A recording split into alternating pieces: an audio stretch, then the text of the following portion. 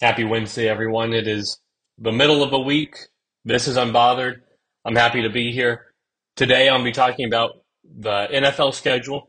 It's being officially released tomorrow, but today they have dropped some games, so I do a kind of an early reaction to the slate that they've dropped.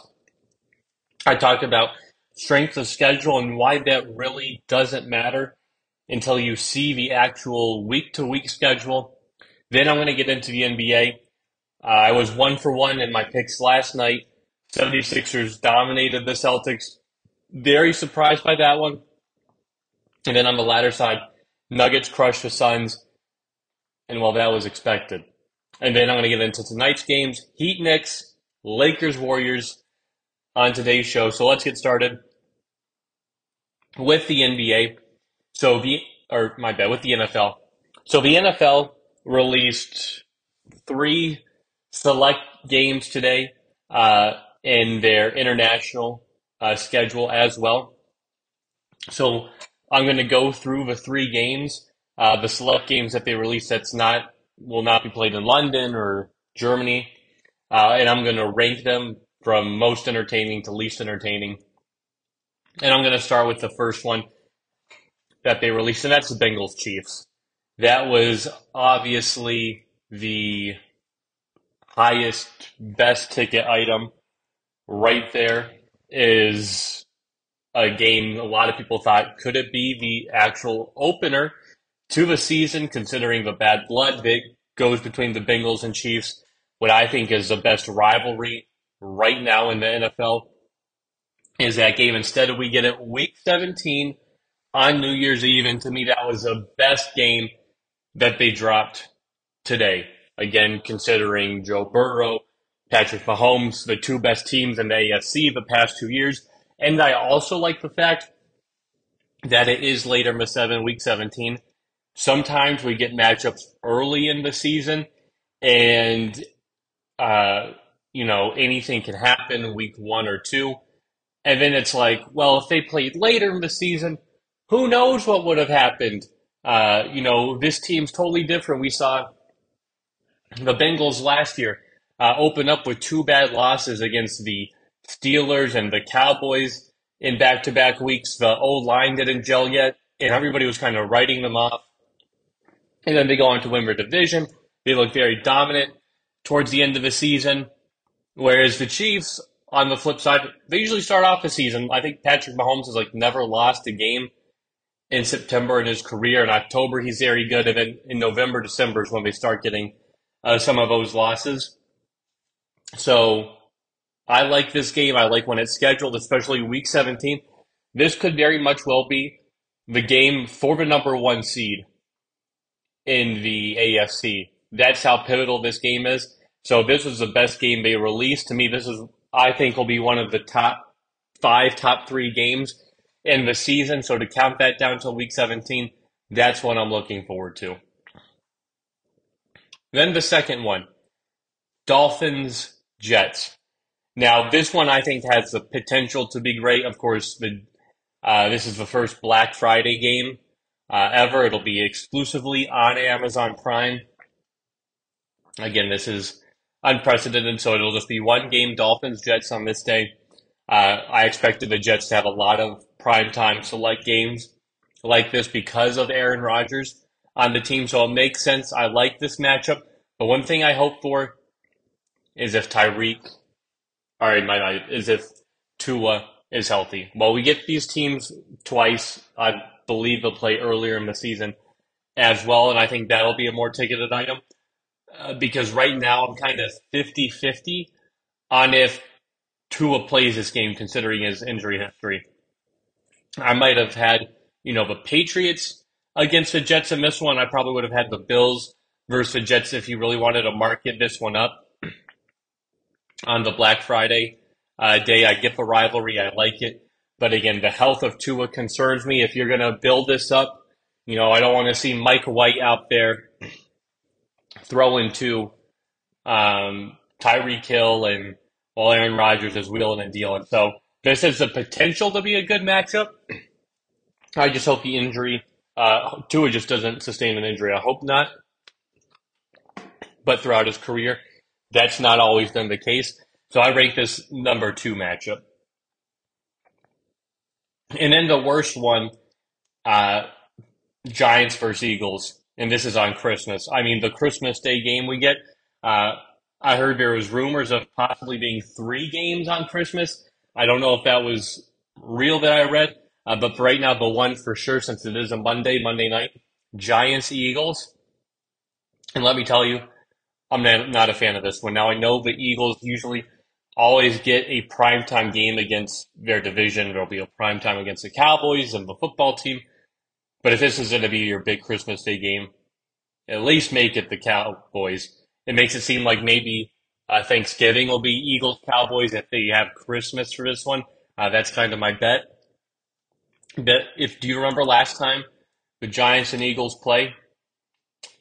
If you don't remember, it was in the playoffs this past year in the divisional round after um, they had the week off. Eagles got a rest. Giants played the Vikings. And the final score was 38-7. It was 28-0 at halftime. Third quarter, Giants cut it down to 28-7, and then 10 more unanswered points to make it 38-7. It was an absolute beatdown. The Giants, were not good at all.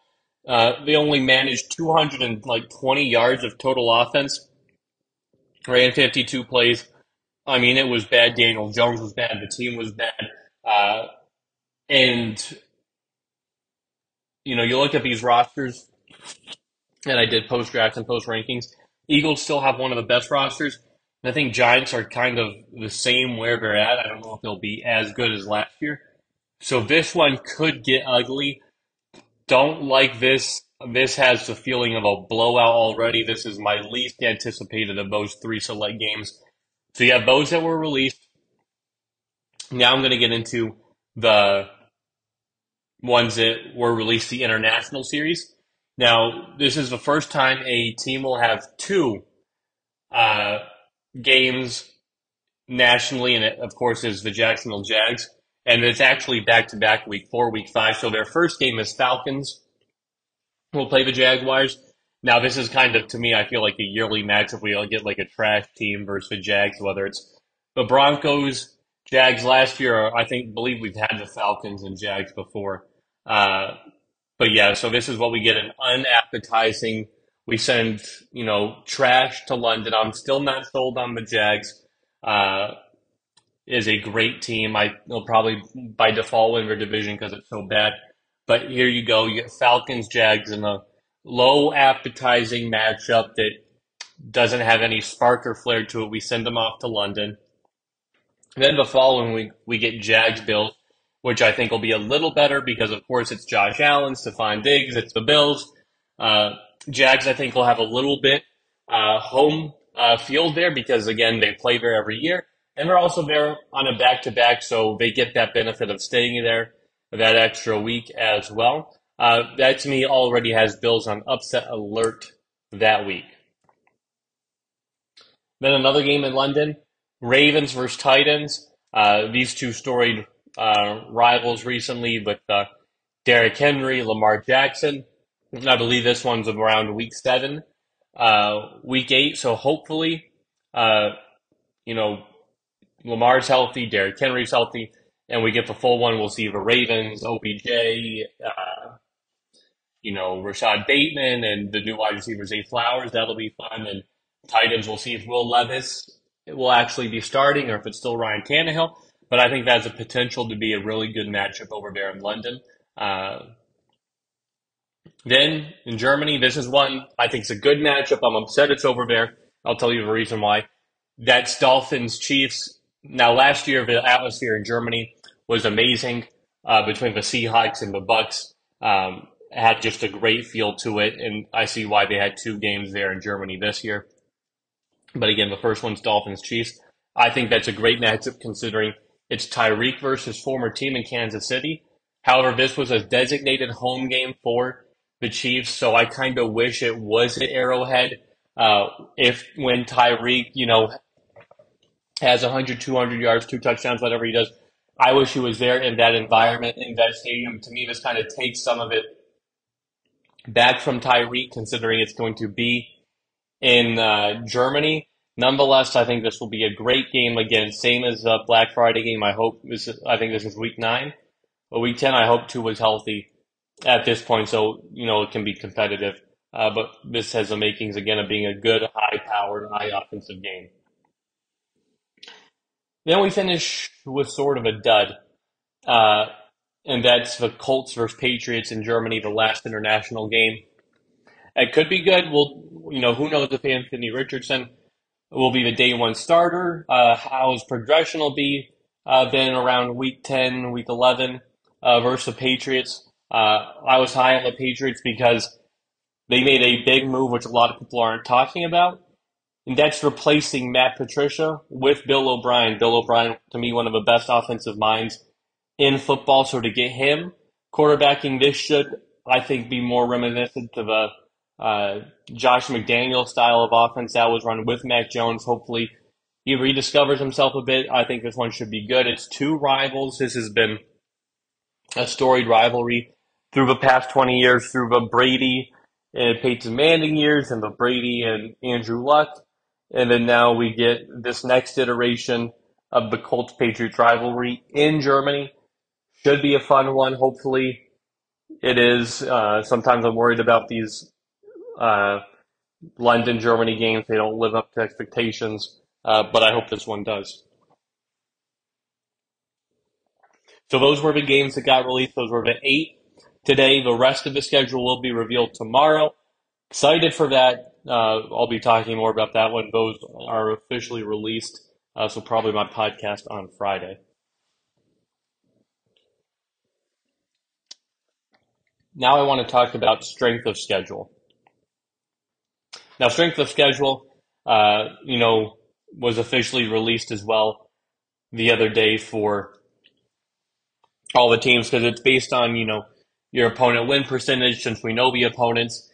If the Eagles have the toughest, uh, right there, they're, right ahead of the Dolphins who are also high, tied in the third spot, Giants, Patriots, Cowboys.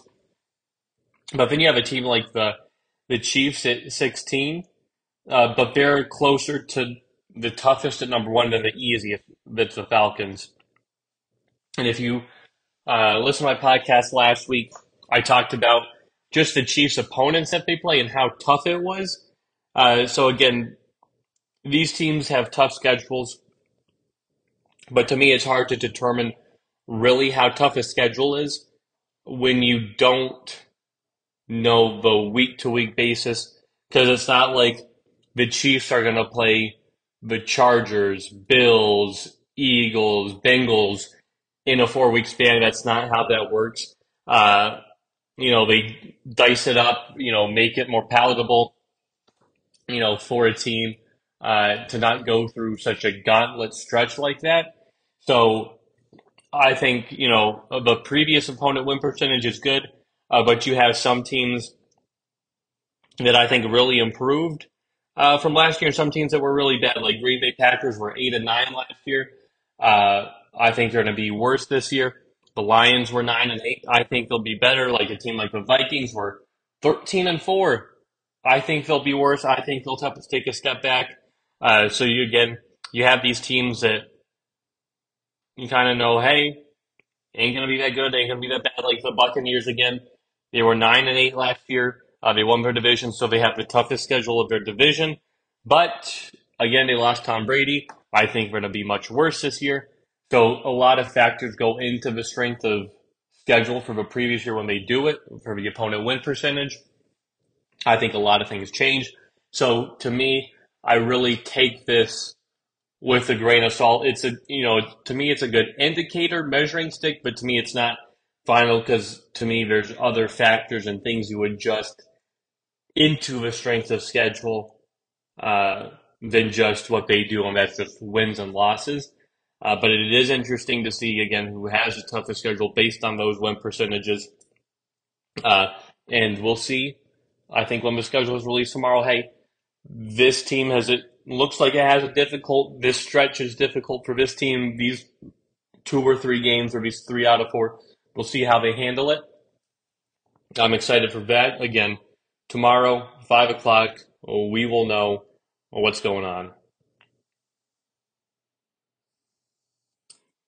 Now, time to move to the NBA. Let's talk about last night's games. Let's start with the 76ers and the Celtics. This one was very surprising to me, this game and even the series, because now Joel Embiid has beat the Celtics and the 76ers and the Celtics with Joel Embiid. This series and like any time in his whole career, he's had one playoff win against the Celtics.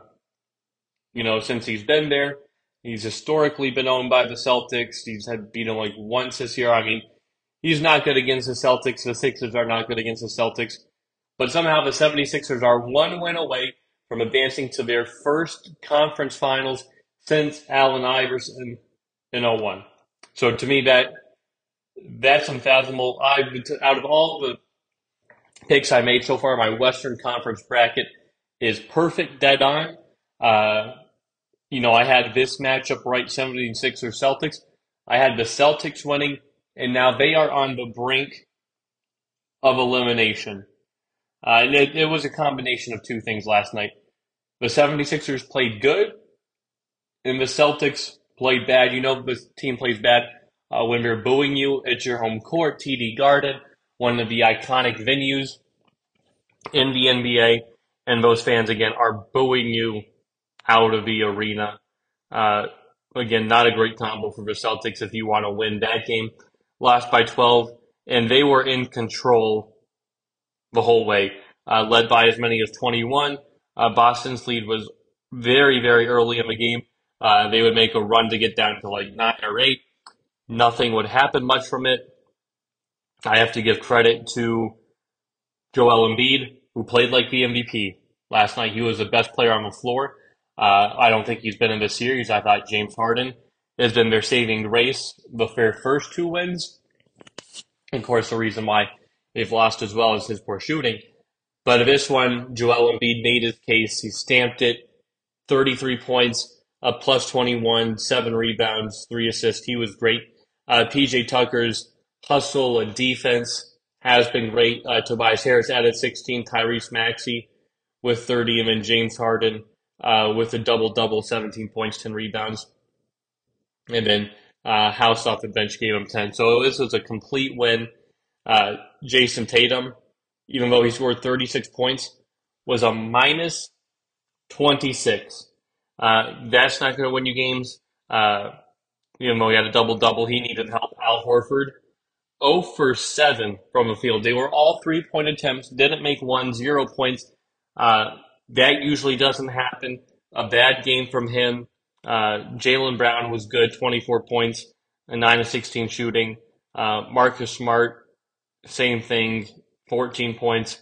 But Joel Embiid was active on defense, blocking shots, making their 3-point attempts. They shot 40% from the 3 compared to Boston's 30. And then from the field, they were 50 to Boston's 40. So when you have a 10% increase in both those, you're probably going to win the game when you're, 85% free throw shooting to their 74. Again, that'll help when you out-rebound by 13. That's going to do some damage as well. So the 76ers wanted this one more. Surprisingly, they were more composed, and Boston just fell out flat. Looked lifeless. Again, lazy. I don't know how they do it. They do it more than they did last year. They just appear dead. But now they're down 3-2. So how do they recover? They have a must-win now in Philly to force a Game 7. And this was brought up last night on the NBA TNT. And they have to follow the same formula as last year. Game 5 last year, going into Game 5, they were 2-2 against the Bucks. And Game 5 was just super deflating. Drew Holiday took it over late, kind of showed that Marcus Smart, I'm a better defensive guard than you. They won that game. Game 6 was back in Milwaukee, and I thought Milwaukee was going to close it out then, but Jason Tatum outplayed Giannis in that game, dropped a 40-point game, was masterful. And then they come back in game seven, and Grant Williams had a good game. They made all their threes, and the Bucks couldn't buy a shot at all that game. So I think Boston can go in there with the players they have, knowing they have experience from last year. They can shoot the three well. I think Jason Tatum has to be a bit more efficient, um, but I think they have the makings to win it, considering they beat the 76ers earlier by like 25, like 30 points already there in the first game. And then uh, knowing as well that, actually, my bad, the 25-30 was at home. They beat them by 12 away, and they lost by 1 point in overtime. So they know they can go into Philly and win. Uh, I think Boston's looked better in Philly than they had at home this series. So we'll see how that plays out. I'm not counting off Boston yet. I still think this goes seven. I still think Boston wins like last year. This is what I'm not giving up. I'm shocked because I think Boston has more expectations on them this year than they did last year. But we'll see next year. All right, my bad. Tomorrow, what happens with them if they can force that game seven or not? I believe they do. Break down more of that tomorrow. Then the other game, the Nuggets crushed the Suns. Good first quarter. The Nuggets had 2 quarters of 35 plus. The first quarter, they scored 35. Second quarter, let the Suns get back into it, took the lead by one before the Nuggets finished off strong. And then the third quarter, scored 39 points in that quarter. Home team has won every game this series. Uh, this game was just a Nuggets masterclass from a very start. And it got chippy. This to me was like, oh, this is playoff basketball between these two teams. We've seen it with the Lakers and Warriors, Lakers Grizzlies. But between these two teams, it was, oh, this is intense. You had KD shoving Jokic and getting a technical, which I thought was deserving considering the play was live. Monty Williams never called a timeout. So I don't know why he's coming out there to the floor with his erase board when it's a technical free throw shot. The Nuggets were like, this ain't happening in our house. I love it. I love what they did. They set the tone. They were the aggressor. They played desperate. They played knowing, hey, we need this game, and they wanted it more than Phoenix. He got it. KD got a tech. Bruce Brown got a tech as well at that same rhythm of events. Jamal Murray got a technical for taunting as well after an and one. He was good. Just the pick and roll as well between Nikola Jokic and Jamal Murray is just beautiful to watch. Jamal Murray with 19 points, Jokic with a triple double, 29 points, 12 assists, 13 rebounds. Most triple doubles by a center now, past Wilt Chamberlain. He's averaging a triple double for this series. I believe it's like around like 29, like 12 and 12 or something like that. It's ridiculous. He's been, absolutely just sensational from this standpoint. And the Suns have had no, I shouldn't say they've had an answer for Jokic, but they don't use it as much as I think they should. So Jokic is playing great. Again, his minutes have been phenomenal. I think, a lot of people are blaming DeAndre Ayton. I do think that's the biggest reason because Devin Booker is the worst defensive player in the playoffs when you look at defensive efficiency rating. He's doing so much on offense that the defense has slipped.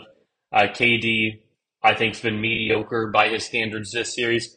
But you need to go with what works, and DeAndre Ayton on the floor isn't what works. And they're leaving him on Jokic too much one-on-one. So when you look at the series so far, DeAndre Ayton has 54 points, 41 rebounds, and 6 assists. Jokic has 175 points, 69 rebounds, and 50 assists. Now, Jokic is not that good of a defender. If he's able to guard Ayton and just, put a body on him, that's something, whereas Ayton has not done that so far to Jokic. And to me, it is costing them. I believe they should put in Jock Landale, considering with Aiden in the lineup, the Suns are a minus 59. They've been outscored by 59, whereas when starting Jock Landale, they are plus 27. So again, that counts for something. And then you think of it defensively. Jokic is shooting 50% when guarded by Landale, and he's shooting 60% when Aiden is on him. Why is that? Landale's just more physical. He doesn't have the talent or the tools that Aiden does, but he makes his presence felt, something that Aiden does not do. He's like a disappearing act. Uh, I don't get it. And then when you look at the net efficiency rating, and again, this is a small sample size, but in this series, you're not going to have a major one like you would the whole regular season. But just in this series alone, Booker, Durant, and Landale, with their time on the floor, it's only 24 minutes, small sample size, but it's a 140 offensive rating, 104 defensive rating, a plus 36 net rating. Now that's like incredibly good to have a net rating of plus 36. That is fantastic. Now, double the minutes. So they, again, that lineup's 24 minutes. Now double that, around 49 minutes for Booker, Durant, and Aiden. So you replace uh, Aiden with Landale with Booker and Durant. So Aiden with those two, 121 offensive rating, dips by 20. 133 defensive rating, actually 134 defensive rating, increases by 30. So that defense just totally drops off in how bad it is, with a minus 11.9 net rating, basically minus 12 net rating.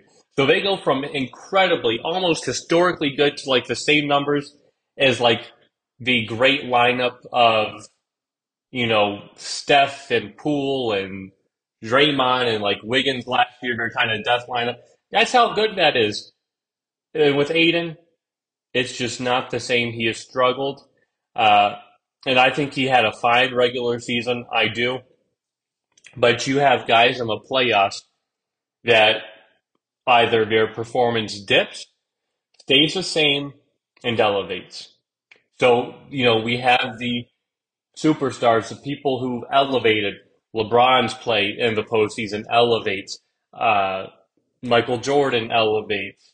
Um, who was the other name I was just thinking of? Um, uh, Kawhi Leonard elevates. Giannis elevates. You have some people that sort of stay the same. For the most part, like Jokic has stayed the same. Embiid as well, their kind of numbers, don't get marginally better. And then you got people who dip, like Julius Randle, now DeAndre Ayton, Jordan Poole, especially this year. So they need to figure out a combination that works. Nuggets have home court, so they just need to win one more. One of those are at home. Suns need to find a way to force Game 7 and then win on the road. I don't think it's possible. I think the Nuggets win this series, close them out. Now I want to get to tonight's games. Heat Knicks, Lakers Warriors. Let's start Heat Knicks. Knicks are 3.5 point favorites, and I'm surprised by this line. I think the Heat are going to win this game. I think they cover no matter what, but I do think they win. I think they win in five.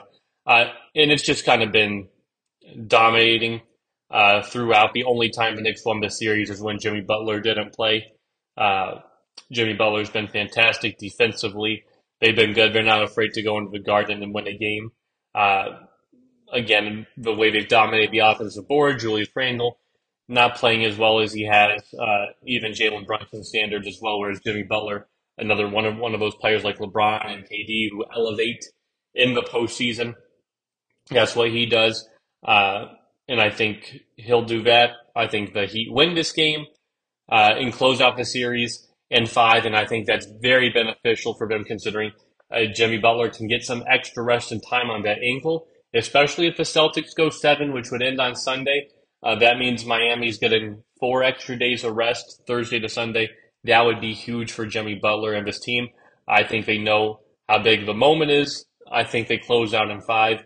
Uh, moving forward, the Heat are winning.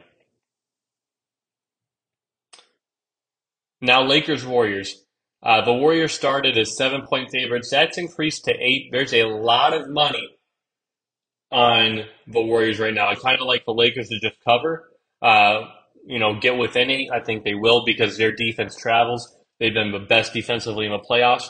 But I do think Golden State's going to win this game. They're down 3-1. This is as desperate as you get, and they know this is a must win. I think players like Draymond will play extra hard, Jordan Poole as well, Klay Thompson. I think Steph will be Steph, but they're at home. Great environment. I think they win this one. I do think the Lakers can win this game if AD is his dominant self. If LeBron adds in 30, maybe 40 points, I don't expect Lonnie Walker to have that same type of impact.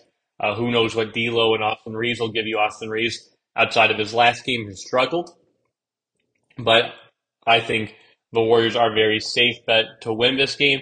Again, this would be nice for the Lakers to close it out here, considering the Nuggets could close out tomorrow. Again, it could go to a game seven, but again, they could close out tomorrow. So if you're the Lakers, you want the more extra days as rest as possible for LeBron James and his foot injury, for AD to just rehab so he doesn't have to be in a game environment because a bruise, a nick, something happens and the season is over. The next thing you know, you're up 3-1 and now you're eliminated from the playoffs, which you don't want to happen. So I think they need to come in here with that, game six mentality that they had against the Grizzlies, where LeBron said it was basically a game seven mentality for us. I think they need to bump that up a game. I think they know. Last year he said, hey, we can lose game five. We have this one at home. I don't know if you want to give the Warriors any hope. I'd like the Lakers to close it out. I just don't know if they have the urgency to do it, and that's why I'm picking the Warriors to win tonight. But I do think Heat and Knicks, Heat will win. Lakers Warriors, this to me is the best. Even though it's 3-1, it feels like a 2-2 series. This has been the best conference semifinals matchup in a very long time. And I think the viewing record is the same. It's on pace to be the most watched conference semis since like 1999. So again, it shows you stars are out. LeBron, Steph, they're playing well. Means a lot for ratings and for viewers. Should be a fun one I'll be watching tonight. We'll see how everything breaks down, what happens, and I'll talk to you all later. Bye, everybody. This has been Unbothered.